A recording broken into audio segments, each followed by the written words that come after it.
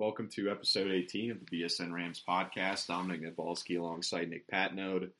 We got a few men's basketball games here to catch up on, as well as some big recruiting news for the week for CSU football. We'll start, though, with Rams going up against the Aggies of Utah State last Saturday. Rams getting a 64-56 win.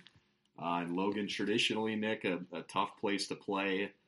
Anytime you can go out on the road against any team in the Mountain West, it's a big win. Especially for a team now that's shorthanded like the Rams, to go in there, get a win. They never trailed in this game, which I thought was pretty impressive. They played really as close to a perfect half, I think, as they could. They moved the ball well offensively. They were getting to the hole. They were getting good quality possessions. Emmanuel Amagmo, just a monster, another double-double, 20 points. They do have some trouble late in the game as far as putting the Aggies away. Those final minutes were a little bizarre. But, a good win. They don't let the Aggies get closer than 6 points. Your overall thoughts on this one? I was pretty shocked. We talked about it last week, and I had said that the Rams were going to struggle on the road and that they might steal one or two, and I didn't expect them to get this one, but they did it. And so this might be one of those ones they steal, but they played like they did when Gian was out and these guys were finding ways to win in Boulder and things like that. They put together an impressive ball game, and I think it's because that Fresno State game hurt them, and they kind of felt like they had put on a pretty terrible show, and they felt embarrassed, and they wanted to show people that that's not what the program's about. And they went out there in Logan, and they were impressive. They shot some 31% from the three-point line, and they were 42% from the field goal. So it was encouraging to see.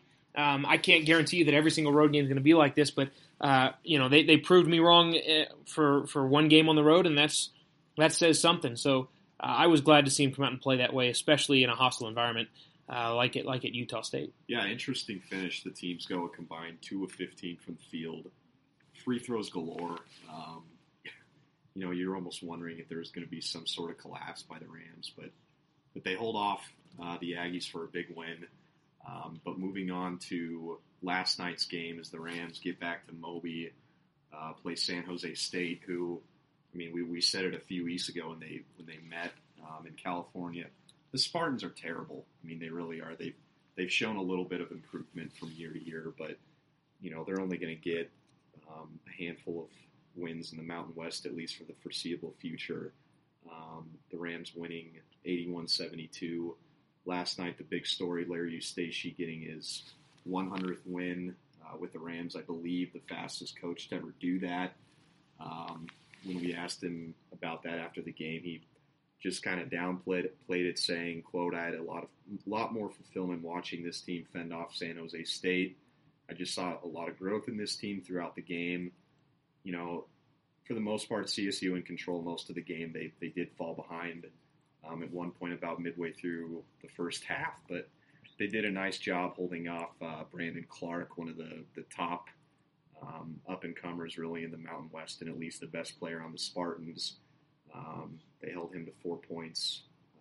He ended up going off a little bit in the second half. But, the Rams did experience a little bit of adversity in that first half. Braden Colliker, one of just 3 guys that Larry has available off the bench, forced to leave the game following a hard fall. And then I think it was minutes later, J.D. Page picks up his second foul.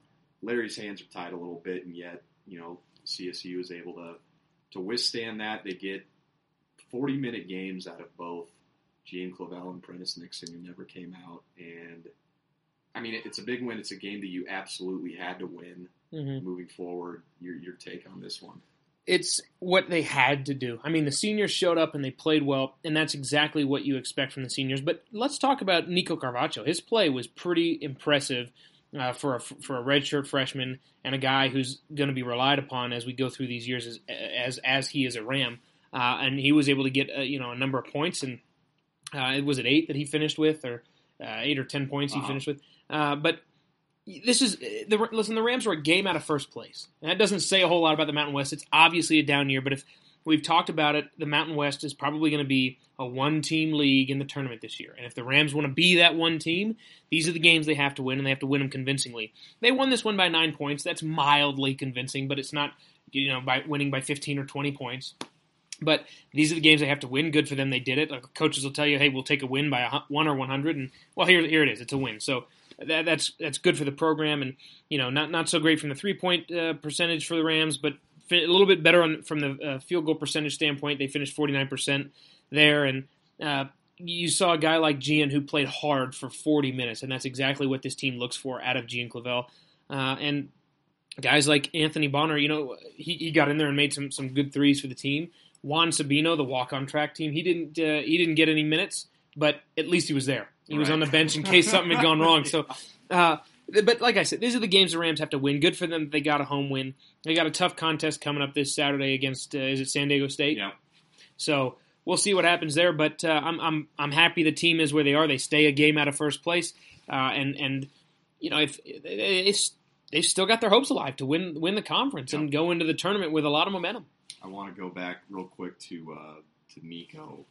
That's a guy that can really be an X factor for this team, and Larry, as well as Gian and Emmanuel were asked about his play after the game, and they all said his confidence continues to grow. That we need him to play big for us down the stretch. And Larry made an interesting comment. He said he could miss basically every layup for the rest of the year, and that wouldn't matter. His job is to guard on the defensive end and to not travel when he gets the ball. We've seen so many of those just head-scratching freshman turnovers that, can just kill momentum. And I thought last night he took a big step forward. We all kind of think of his big performance up in Boulder, but he played well last night. It was needed, especially with Emmanuel Mogbo fouling out late. They needed a big guy to kind of fulfill that presence, and credit Nico for doing so.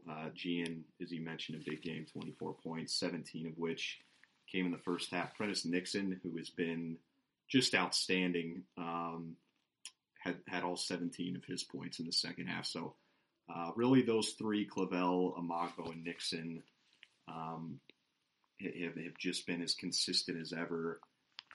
Larry also talked about Gian and Emmanuel being maybe the best twosome in the league, which I totally agree with. There's the two, Oliver and I can't think of the other guy at Nevada, but right. And then Williams and Elijah Brown in New Mexico. But these two are phenomenal, and I think for this team to continue to have a chance in the end, they're going to have to play as that best duo in the league, maybe. And I think you're going to see them do that. These guys are mature. They're the leaders of the team, guys that the team looks to rally behind. And it's funny to me when I'm watching these games and I look down on the court and there's 5 underclassmen all playing at once, and it just reassures you that okay, this is one of those years where if this is as bad as it gets, okay.